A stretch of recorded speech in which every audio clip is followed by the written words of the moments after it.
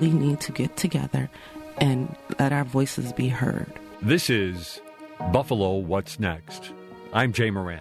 I'm Bridget Jaipal Valenza. I'm Dave Debo. And I'm Thomas O'Neill White. After May 14th, how can we afford not to talk about race? About education, about segregation, about humanity. Since the dawn of this nation, racial violence has existed. The way we have designed our society has a big hand in what occurred in that Tops Market. The suburban area, everywhere. We must work and teach our children. We need to make sure that we put more funding in our programs that help prevent gun violence and more money into art. If we're going to have some real healing, we've got to have space to tell some uncomfortable truths. And good morning, this is Dave Debo. For the entire hour this morning, we're going to go in depth on one particular topic. And frankly, it's a topic that you've probably heard before, but frankly, it's a topic that is so large that I think it involves or cries out perhaps for even more discussion. So today we're with Dr. Tim Murphy. He's director of the UB Community Health Equity Research Institute.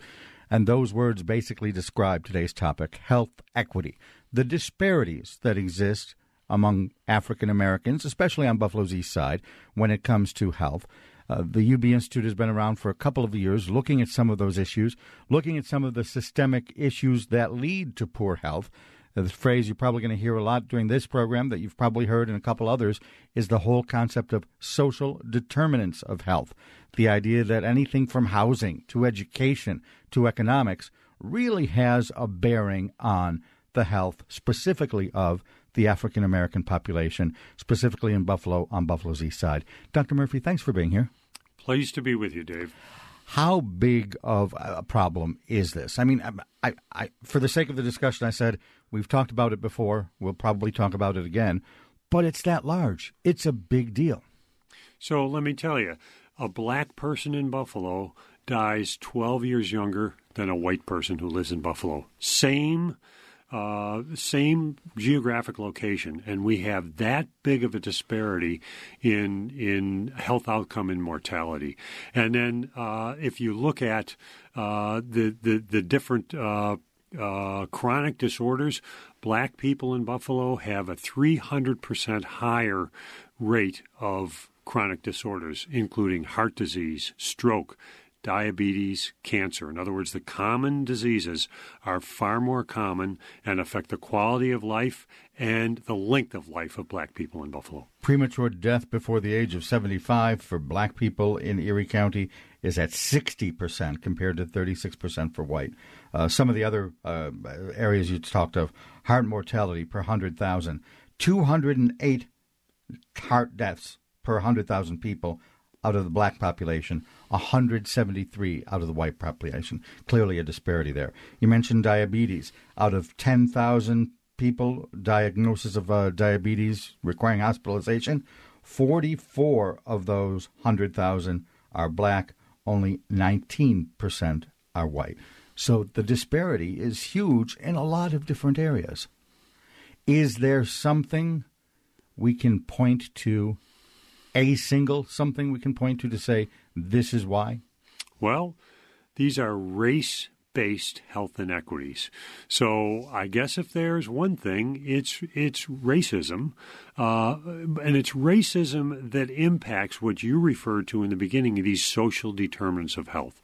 So interestingly, we might think that, if we could provide better health care, that's going to solve those problems. Well, if we could solve all the health care access problem on the east side of Buffalo, that would change those outcomes about 10 or 15%, literally. The other things that account for these health inequities and these health disparities are, again, what's called the social determinants of health. So it is poverty. It's substandard housing. It's food insecurity. It's access to quality education.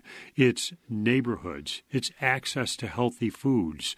All of these things, each one of them contributes to those tremendous health disparities that exist in our black population. So it's not really any one condition. If I have diabetes, it's because I have a sugar problem. If I have a heart disease, it's probably because of, I don't know, something genetic or my diet. As you look at all these disparities, it's not necessarily anything that can be pinned down to a specific medical condition. You're talking more broadly. Exactly. Those are the underlying systemic problems. You mentioned diabetes. Let's think about a diabetic person who sees his physician, okay? And the doctor says, okay, your diabetes is a little bit out of control. You're a little bit overweight. You need to do a couple of things. One, you need to eat healthier food. Less sugar, control the sugar, less processed food, more fresh vegetables and more fresh food. And you need to get exercise. You should be walking each day, for example, or figure out a way to get exercise. And then sends this gentleman home into a neighborhood where there is no access to healthy food. Think about the Tops on the east side of Buffalo. That Tops serves 70,000 people, one grocery store. So the chances of it always having fresh apples and fresh grapes is smaller than a place that's serving fewer people. Exactly.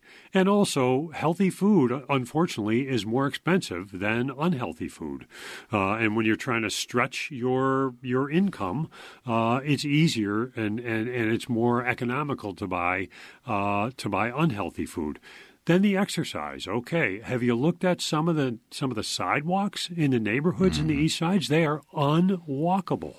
It would be dangerous for an elderly person to go out walking with the uneven sidewalks and so forth. So when you think about, there's the diabetes, there are the solutions to the diabetes, and then what are the barriers to the solutions? They're not medicine or anything. They're really the neighborhood and the living conditions. Another factor that I think of with exercise, yes, the sidewalks. Your colleague, Henry Louis Taylor at the UB Urban Institute, did that remarkable study, The Harder We Run, and found even parks and green space is lacking on the east side. Exactly. And think about it. When you walk around, there aren't very many playgrounds. There is no green space. And all of these have a direct impact on health. These are the things that are accounting for the tremendous race-based health disparities that we have in Buffalo. And to me, that's the interesting part, because I would have expected you as a clinician to say, oh, there is a certain risk factor here, or something clinical, something medical. Mm-hmm. When we're talking about these social determinants, you're talking much more broadly about the things that go on in the community. You know, it's interesting that you say that. And you know, I was trained as a physician decades ago. And if you had asked me decades ago when I was a medical student, you know, what's causing that? I said, well, it's access to health care. We've got to make sure and get these folks health care. You know, the bad news is I didn't know back then. The better news is that if you look at the way we are training our health care providers now, boy, medical students are learning different things than I learned, and medical students have a whole different approach to this. It's very encouraging to me, actually. And I think this is the kinds of things that will contribute to changing some of these systemic barriers that we have. So these days they're being taught that things like housing is a public health issue. Exactly. There's a course in the medical school called Health in the Neighborhood. Actually, Dr. Henry Taylor and Dr.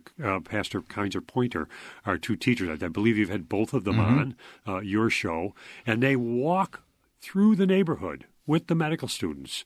For example, they'll give them a budget, a virtual budget, and say, okay, you need to feed a family of 4 on the income that represents minimum wage. What are you going to buy for the week? It's these kinds of things to help these doctors in training to understand the bigger picture about providing health care to people who need health care. In the school system, sometimes there's a debate over the role of schools and how much teachers should be doing. I think of a corollary here. Is it a doctor's job to solve housing? Well, it's a doctor's job to be aware of the impact of housing on health and also to adjust how we manage our patients in that context. And quite frankly, as humans and as compassionate healthcare providers, yes, it is our job to figure it out, whether that's contributing to some other effort that's going on, to be aware, to impact how we vote for elected leaders. These are the kinds of things that we as healthcare providers and we as fellow citizens need to be aware of. That's how we're going to make these changes. I don't want to push you into a direction you're not willing to go. But close the loop for me here. Play the race card if you can. Mm-hmm. The things you have described could theoretically be something that happens in any poor community. Why do we say that this is specifically an African-American thing? And I guess more specifically in the segregated east side of Buffalo. Well, let's look at how the east side of Buffalo ended up segregated.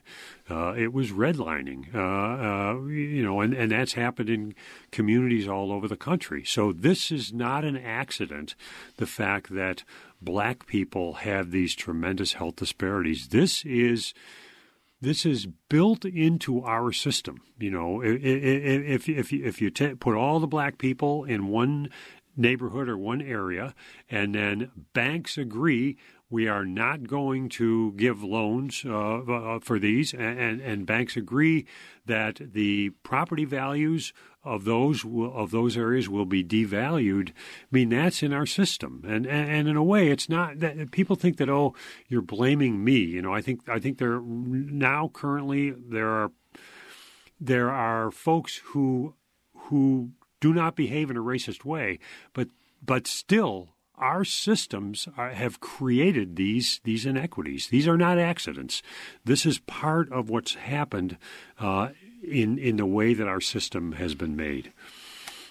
As a doctor, or as even, I'll use the title again, you're the head of the UB Community Health Equity Research Institute. What can you do to change that systemic stuff? Again, I sort of think of the role of a doctor as treat the people. On the program last week or the week before, we had Diane Holt from Durham AME Zion Church. And she said, you got to attack the system, but at the same time, treat the people. The analogy she used is you walk down the beach, you see a starfish that's out of the water. You throw them back in the water. And I said, but that's a lot of starfish. And she said, so you keep on throwing. How do you distinguish between your work attacking the systemic stuff and then just treating people, throwing another starfish back into the water to save that starfish? Well, as a healthcare provider, you got to do that. You need to provide the best possible care that you can provide. And then you ask me, as director of the Community Health Equity Research Institute, what can I do? And this is where, again, my growth as in my understanding of this from when I was trained as a healthcare provider, as a medical student to now, what we need to do, and particularly what I want to do with this institute, is leverage the talent and the resources of our university, of the University of Buffalo. We have 12 schools in the University of Buffalo.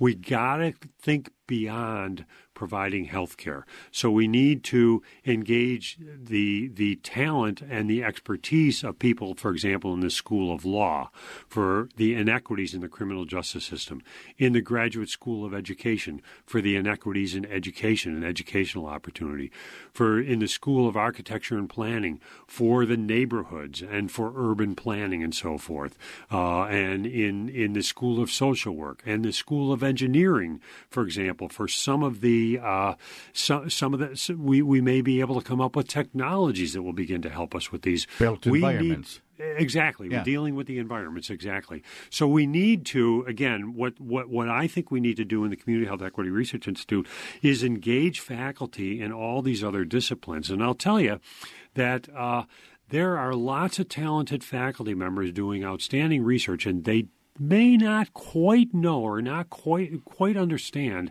that their work is related to health disparities.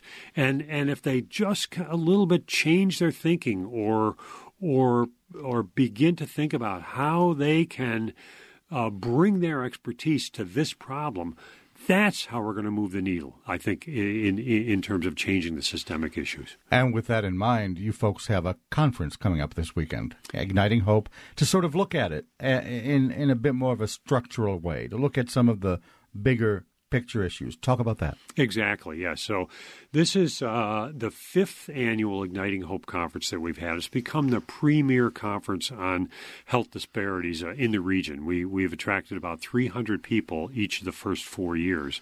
About half our faculty at the university and trainees, students in all different schools, and about half our community members and community leaders. And the theme of our conference this year, in fact, is informed, if you will, following the racist massacre at Tops on May 14th. And it's called Igniting Hope, Advocating in a New Reality, Breaking Barriers, Maintaining Resilience, and Reconstructing a Community of Care. And this conference focuses on those social determinants of health that I talked about and that you talked about, Dave. You've divided it up kind of into at least 3 buckets with a speaker on each. What are your chunks of that curriculum? Exactly. So we have, and again, I'll say that these are national experts, all 3 of them. One is Dr. Ruth Shim, who's a psychiatrist by training, and she's from University of California, Davis. And her area is mental health equity, achieving mental health equity. We know that following the pandemic, and we're still trying to deal with the pandemic, and then following the Tops shooting, the mental health needs of our communities are even more than at baseline. And this is a big issue, the equity in mental health. I want to go into that a little bit more before we continue to talk about the conference. And certainly, in light of COVID, certainly, absolutely, in light of the Tops shooting. Does mental health, I ask somewhat rhetorically for the sake of the discussion, does mental health contribute to the overall health issues that we've been discussing before? Anything from heart to diabetes to death rates to low birth weight babies, all of that stuff. Connect the dots between that sort of physical health and the mental issues if you can. Yes, a good question, and it is directly related. Think about stress, and when people live under chronic stress, we know that has a major impact on physical health. And when we talk about our under-resourced community on the east side, even before the pandemic and before the Tops shooting, there is very limited access to mental health care in communities of color. And so not only are we dealing with that as a baseline, then that's exacerbated or worsened by the pandemic and worsened by the shooting. And it's clear that people who live, for example, in substandard housing, that creates chronic stress. And that contributes to those health outcomes that we talked about, heart disease and obesity and diabetes and so forth. All of it is related. And so dealing with the mental health inequities is clearly going to help in the overall health disparities. Is that an area where lack of providers is a greater issue? Is a huge issue. We have a dramatic lack of providers. Compared to, say, other areas? Yes. Okay. We do. That's one of the things we're trying to do in the Jacobs School of Medicine and Biomedical Sciences is train our students and our residents and in a way and encourage them to stay and practice in our community. There are now some scholarships that the school offers for students who will agree to practice here after their training. In fact, that's a requirement of the of getting the scholarship. That's what we need to do as a community. We need to, as a university, is solve that problem that you just described, which is a tremendous lack of providers in many phases of healthcare, but particularly in mental health care. All right. So Dr. Shim at the conference this weekend is discussing mental health. That's one component. I didn't want to go off on too much of a tangent. What are the other two? So our second speaker actually is a Reverend Dr. Heber Brown, and he's executive director of the Black Church Food Security Network. He's based in Baltimore, Maryland. That Food Security Network is a national program, and So this is a major social determinant of health, and that is food security. There are people who living on our east side who don't know where they're going to get their next meal from, literally. And so after the Tops shooting, and then when Tops was closed, I think it was encouraging the way our community, the broad community, even beyond Buffalo and so forth, contributed and donated and helped with the immediate problem. That's good, but that's not long term enough for you right now. Exactly. Okay. This is a chronic food security issue, and we need to solve these issues. And this, for example, the kinds of solutions that Dr. Brown, through the Black Church Food Security Network, is proposing represents that. So he grew. Well, I'll learn more about it when I hear him talk, which I'm really looking forward to. Yeah. But it's creating farms, if you will, in the city and greenhouses and so forth, and producing the food in the communities that need them, and building access, if you will, to healthy food that's not going to go away if we lose one grocery store. To be fair, Buffalo's starting to do some of those things. Ellison Dahani has Buffalo Grow Green. We've talked on this program several times with Alexander Wright of the African Heritage Food Co-op. Bit by bit on that issue, perhaps, would you say there's progress? Yes, and those things are important and encouraging, and that's how we need to do it, is work on each of these problems, and I agree that those things are going to begin to move the needle for us. In just a moment, we'll take a quick break, but I wanted to hit the last speaker as well. Yes. The third concept that's being addressed this weekend is racism in public policy. And interestingly, you recently had Dr. Henry Louis Taylor on the show. This is Dr. Taylor's daughter, Kianga Taylor, who is professor of African American Studies at Northwestern University and a MacArthur Genius Fellow. These are very prestigious awards, and she is an author and nationally known in the area. And she's going to talk about, her title of her talk is Where Do We Go From Here? Racism in the U.S. Since the Summer of 2020. And she will talk about racism in policies and how that impacts health and health disparities. All right. When we come back, we'll look at health care delivery.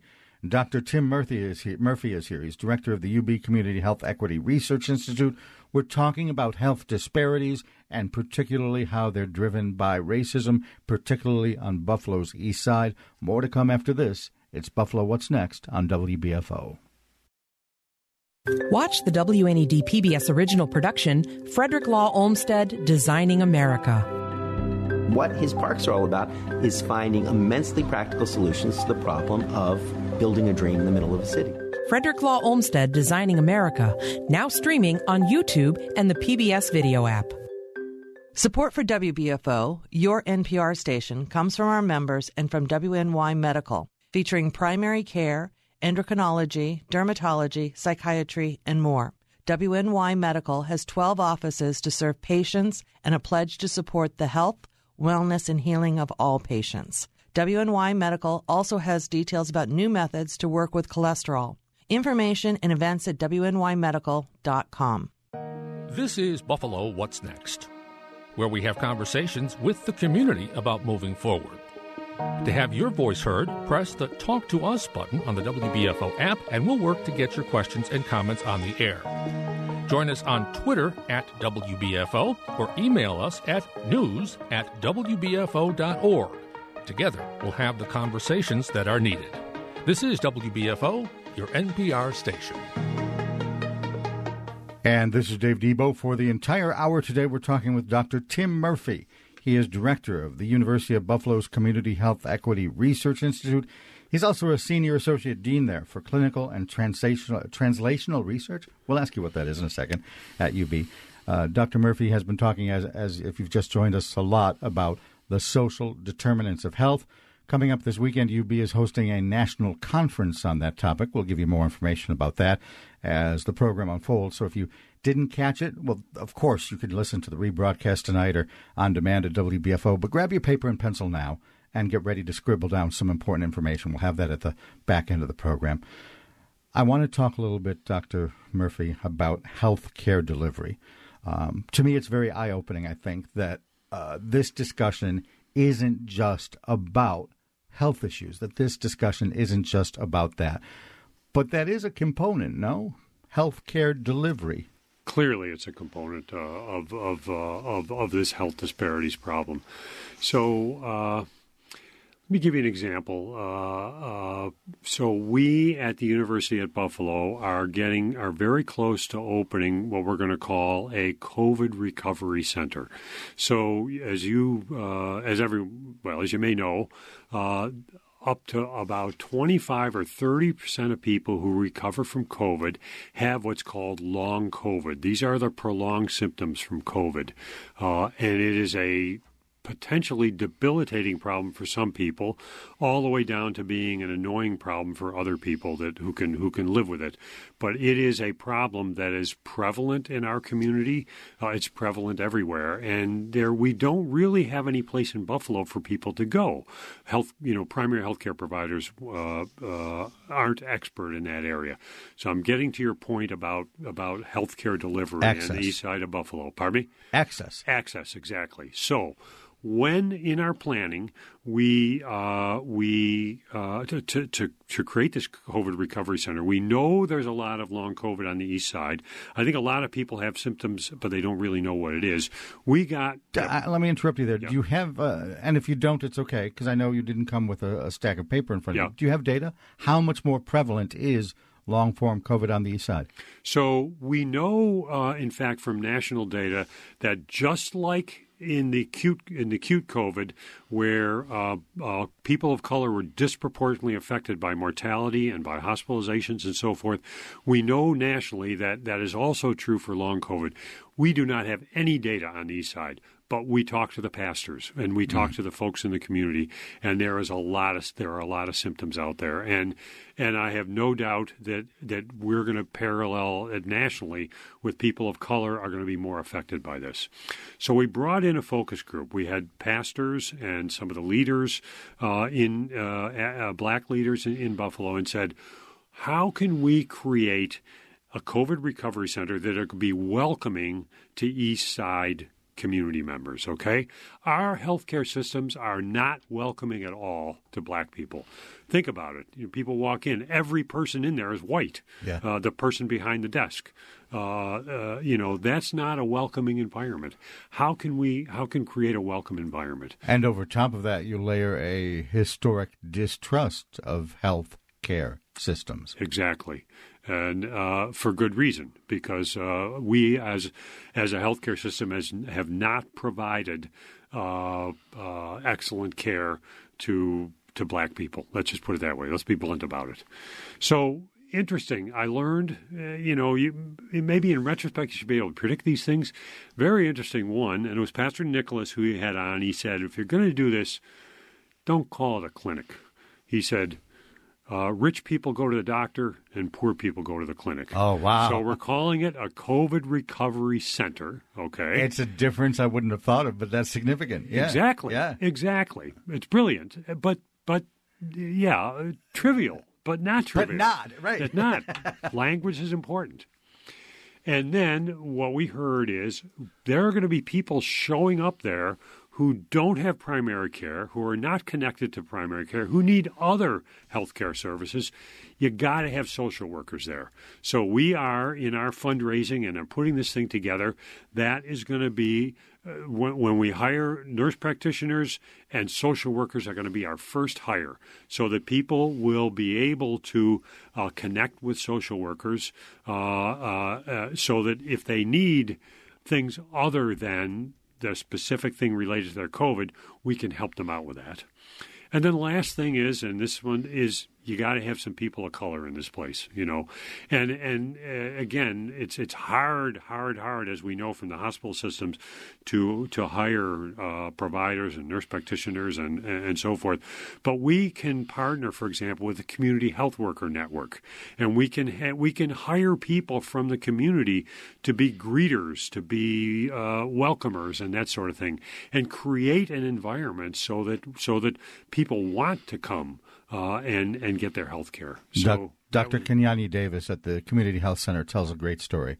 She's a woman of color, and she talks about how once she was treating an elderly woman, came up to her bedside, and the woman was in tears, and she thought, oh, no, what's wrong?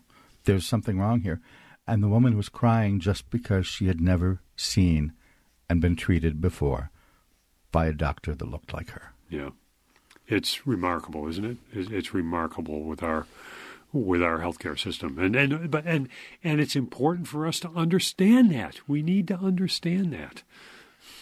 How much of it, though, is beyond just a culturally welcoming healthcare presence? Is there a sheer lack of numbers? Is there a lack of, and I'm going to use the word that you earlier said we probably shouldn't, is there a lack of clinics? Is there a lack of primary care providers? Quantify that to the degree you can. Yes, we clearly have we do not have enough healthcare providers, and we do not have enough primary care providers, particularly primary care providers who are serving the East Side. And as you illustrated very nicely with your story about Dr. Kenyani Davis, we don't have enough providers of color. Again, the School of Medicine has invested tremendously in that, and now about 30% of our students being admitted to the Jacobs School of Medicine are people of color. Now that'll have an impact 10 years from now, after they're trained and after they're practicing in the community. But again, when we talk about changing systemic, creating systemic change, that's how we do it. Is there something else involved in healthcare nationwide, delivery systems nationwide?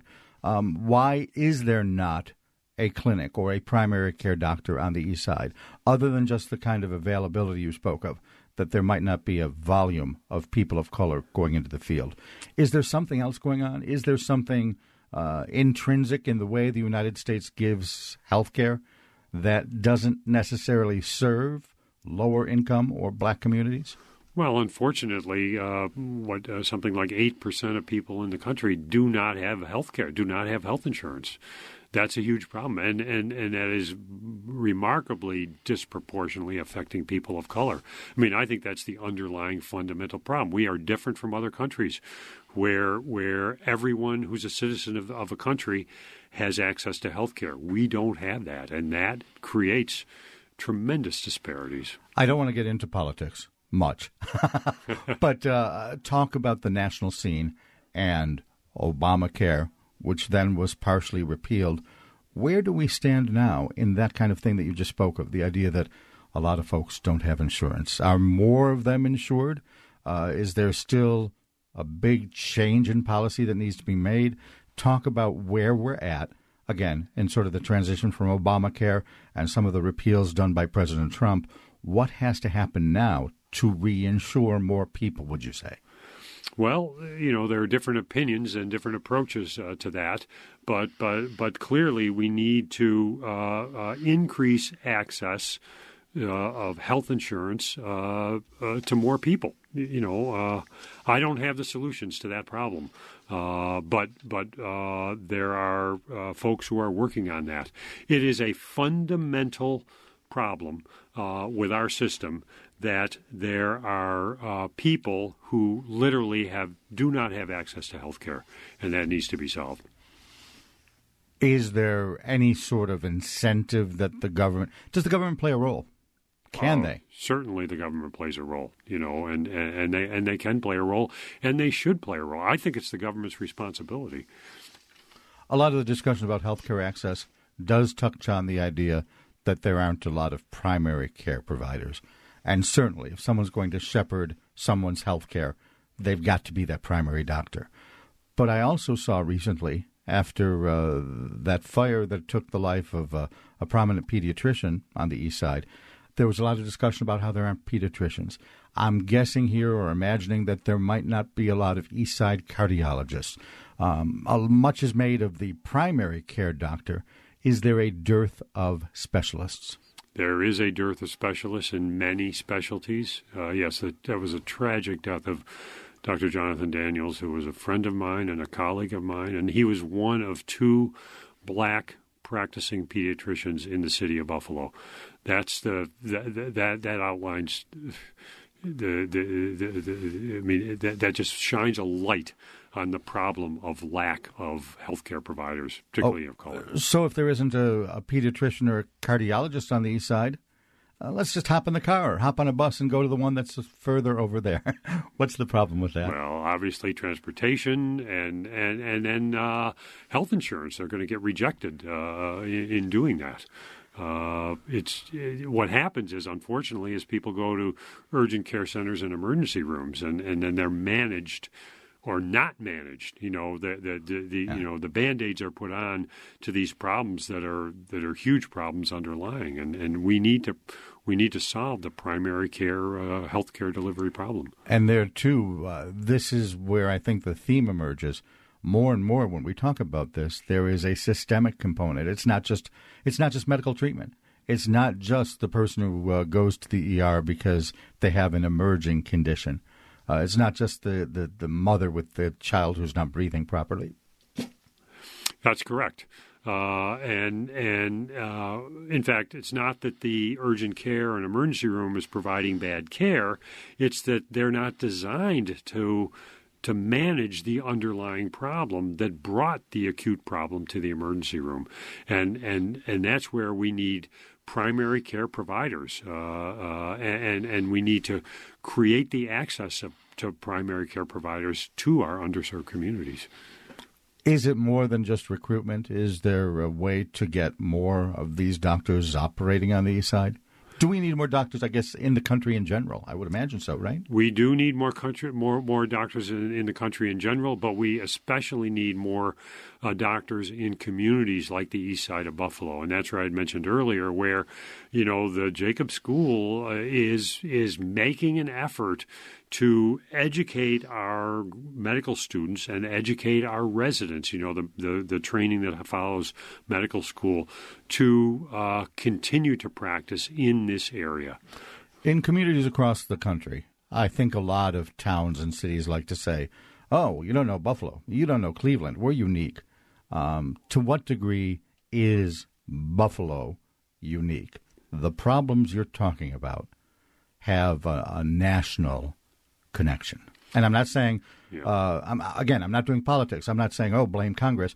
But I'm saying that the things that we're talking about here in Buffalo could be talked about in Dallas, could be talked about in Cleveland, could be talked about in a lot of other places, no? Essentially, every city in the United States has an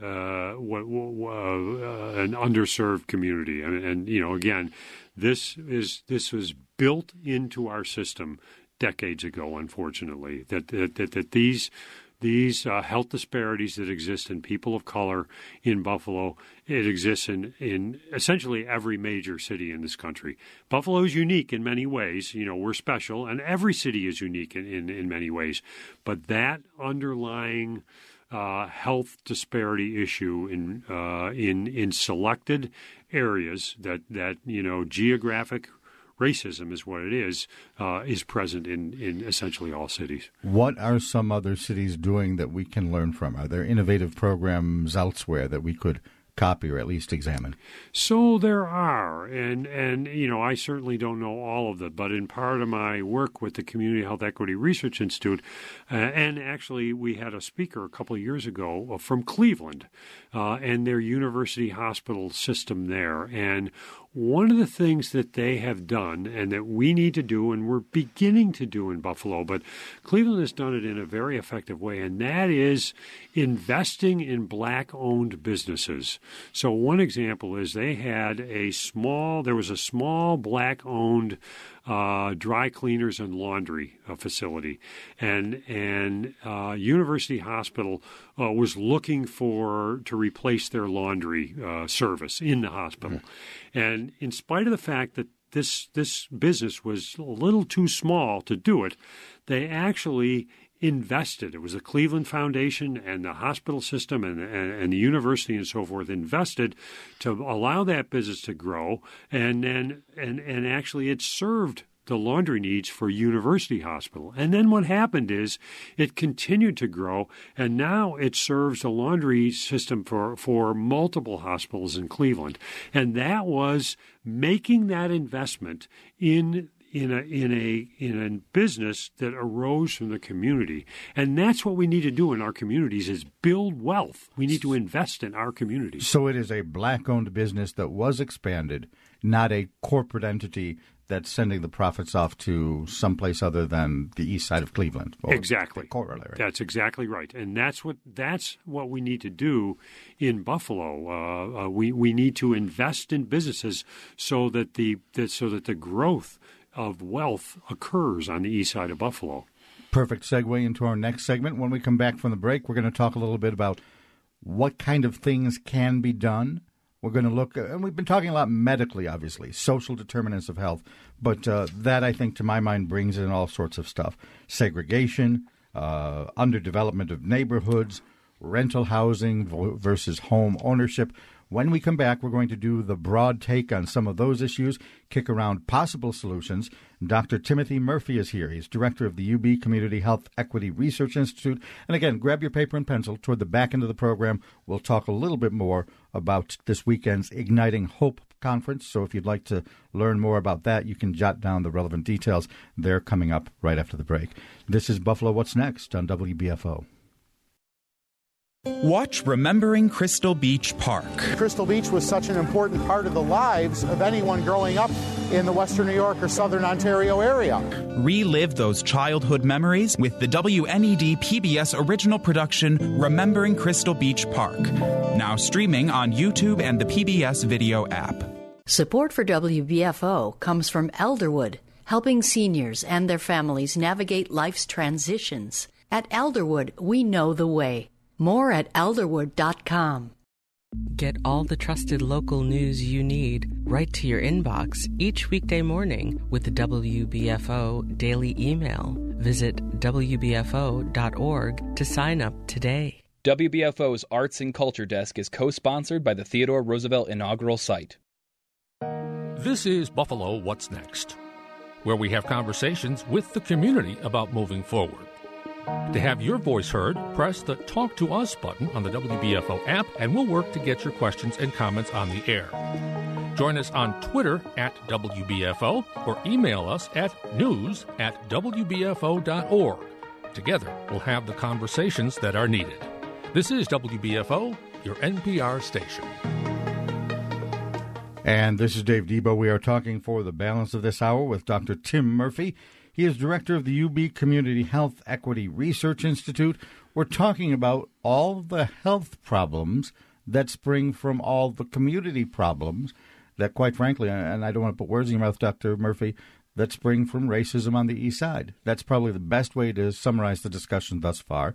Am I stretching the point, would you say? No, I think you're right on. These are race-based health inequities that we're talking about. It has surprised me during any discussion of this that it really does become less of a medical discussion and more of a societal discussion. There are a bunch of problems that need to be addressed that aren't necessarily medical in nature. So let's talk about public policy a little bit. I know that the Institute, while yes, it's looking at health, is also looking at ways to fix the problem. Before the break, you spoke of some of the investment things that are being done in Cleveland.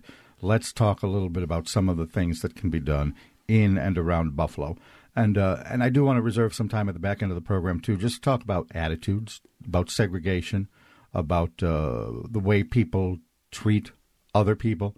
We'll get to that in a bit. But one of the things that has come up on this program time and time again is the segregation on the East Side. Many have obviously said that the guy from Binghamton area that came up and did the shooting, allegedly, did so because he knew he would find an immense population of black people. Segregation is certainly an issue.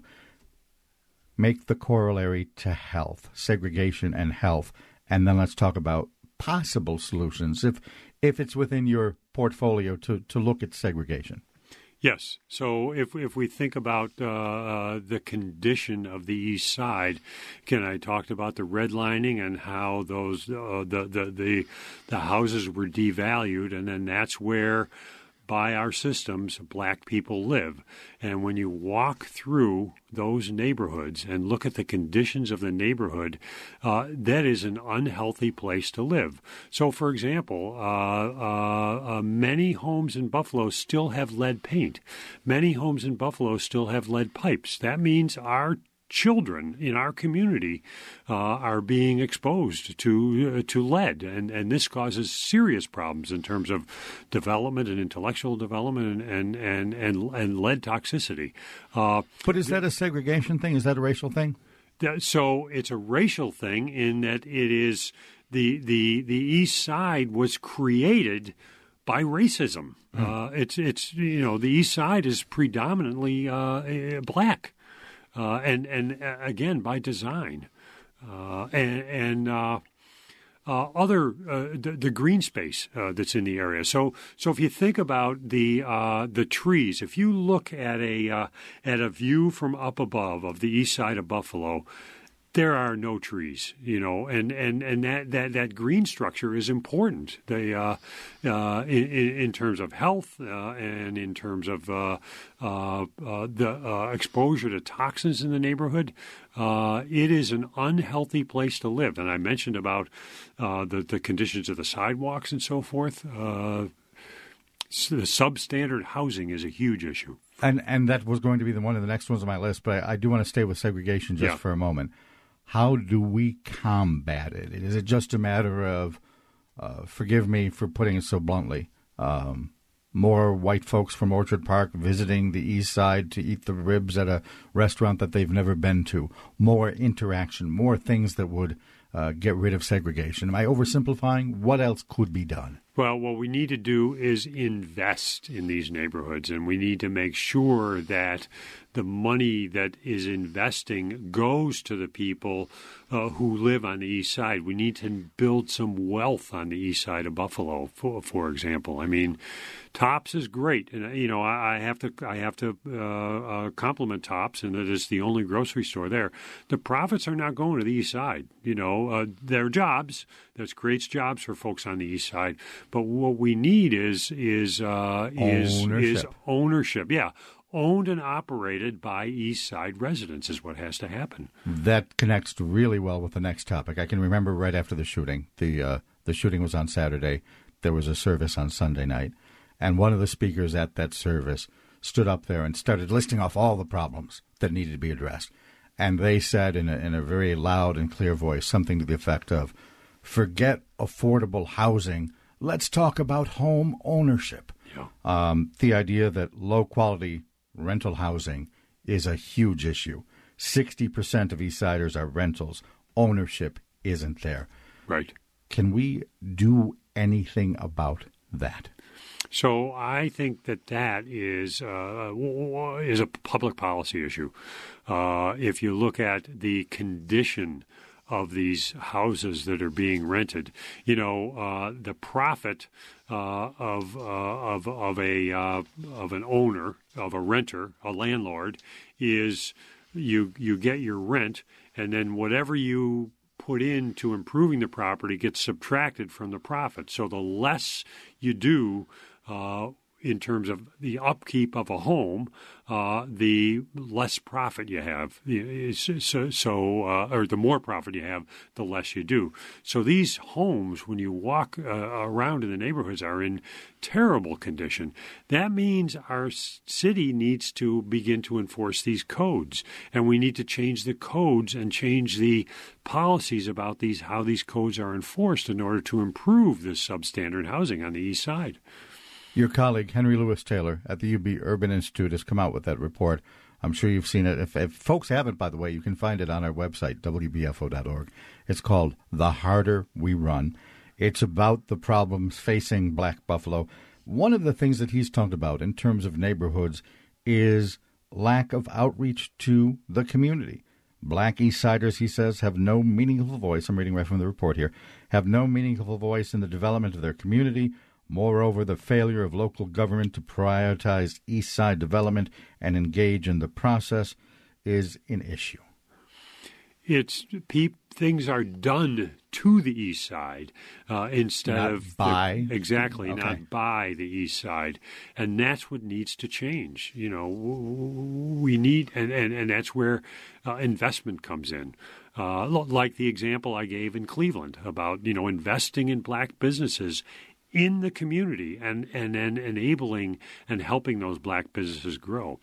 We have in the Community Health Equity Research Institute has worked with the Buffalo Center for Health Equity and actually the Population Health Collaborative, which recently merged with Healthy Link, on looking at or engaging the large business owners in Buffalo, and I'm talking about the CEOs of banks and the big businesses, with the idea that making corporate decisions based on health equity and racial equity is the smart thing to do. It's not just the right thing to do. It's not doing favors. It actually will improve your bottom line by having a better workforce, by having a better community, a healthier community, so that there's less calling in sick time and so forth. And there are three things that we need to do, that businesses should be doing.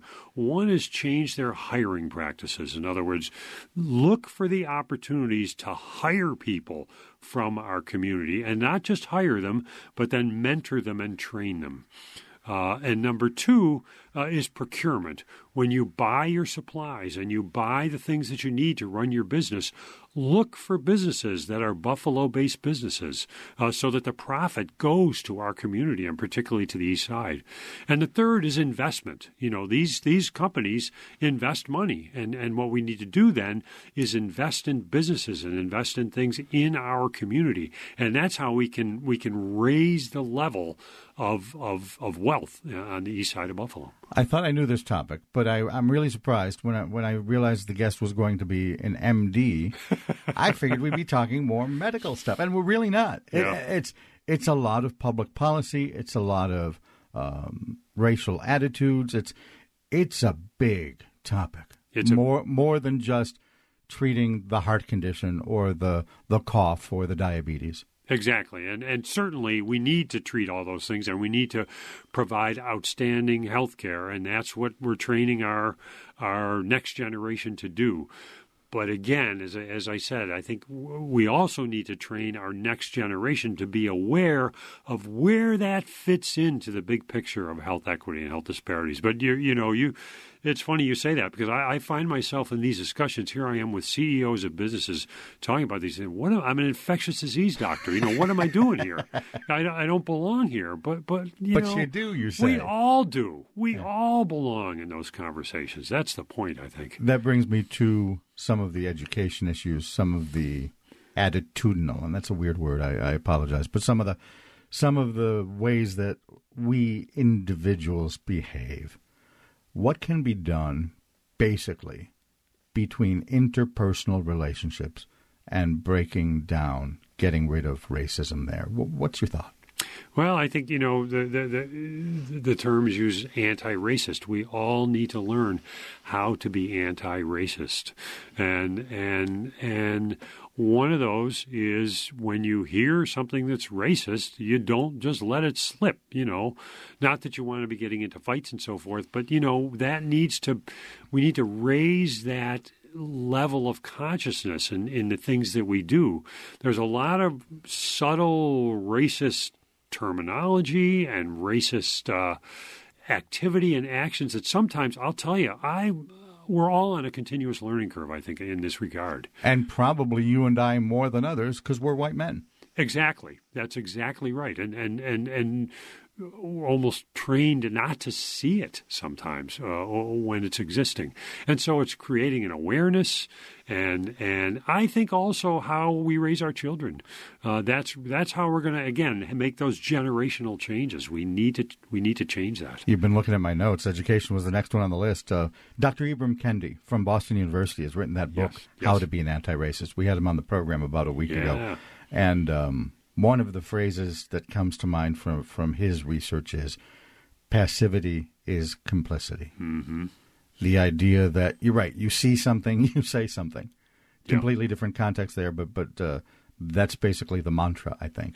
Exactly, and I think many of us are raised, or we're the way we do it is, let's not rock the boat. Let's just let it slide and that type of thing. And that's something that collectively, I think, as a society, we need to do. We can't be passive.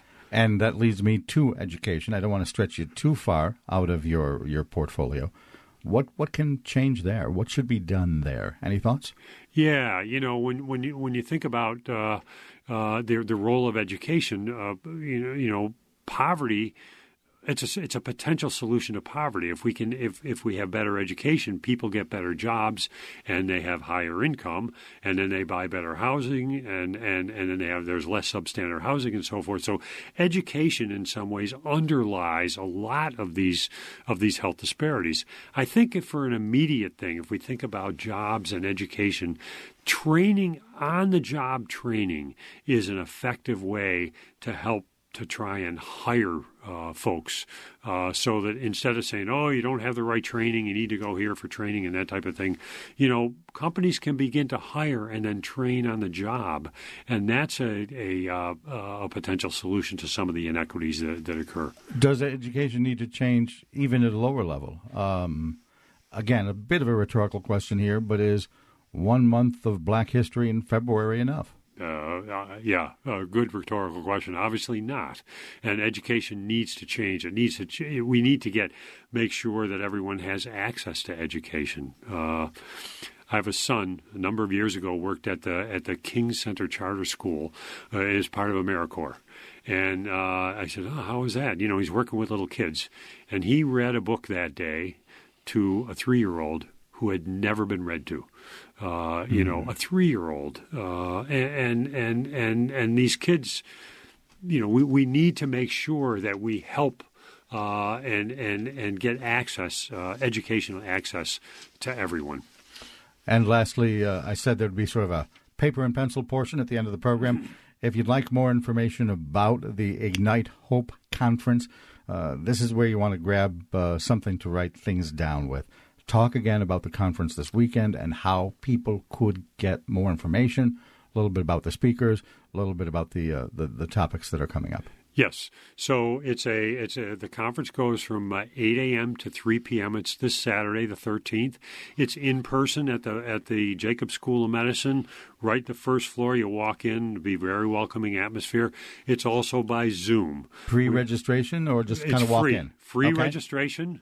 Includes breakfast beforehand and lunch once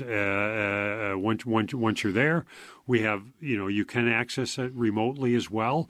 We have these 3 speakers. We also have breakout groups that are terrific, and this is your opportunity to meet folks and to network as well. To access it, to register, if you search Buffalo Center for Health Equity, that's the community group, Buffalo Center for Health Equity. The registration pops up on the homepage of that site. All right. Dr. Timothy Murphy, any closing comments?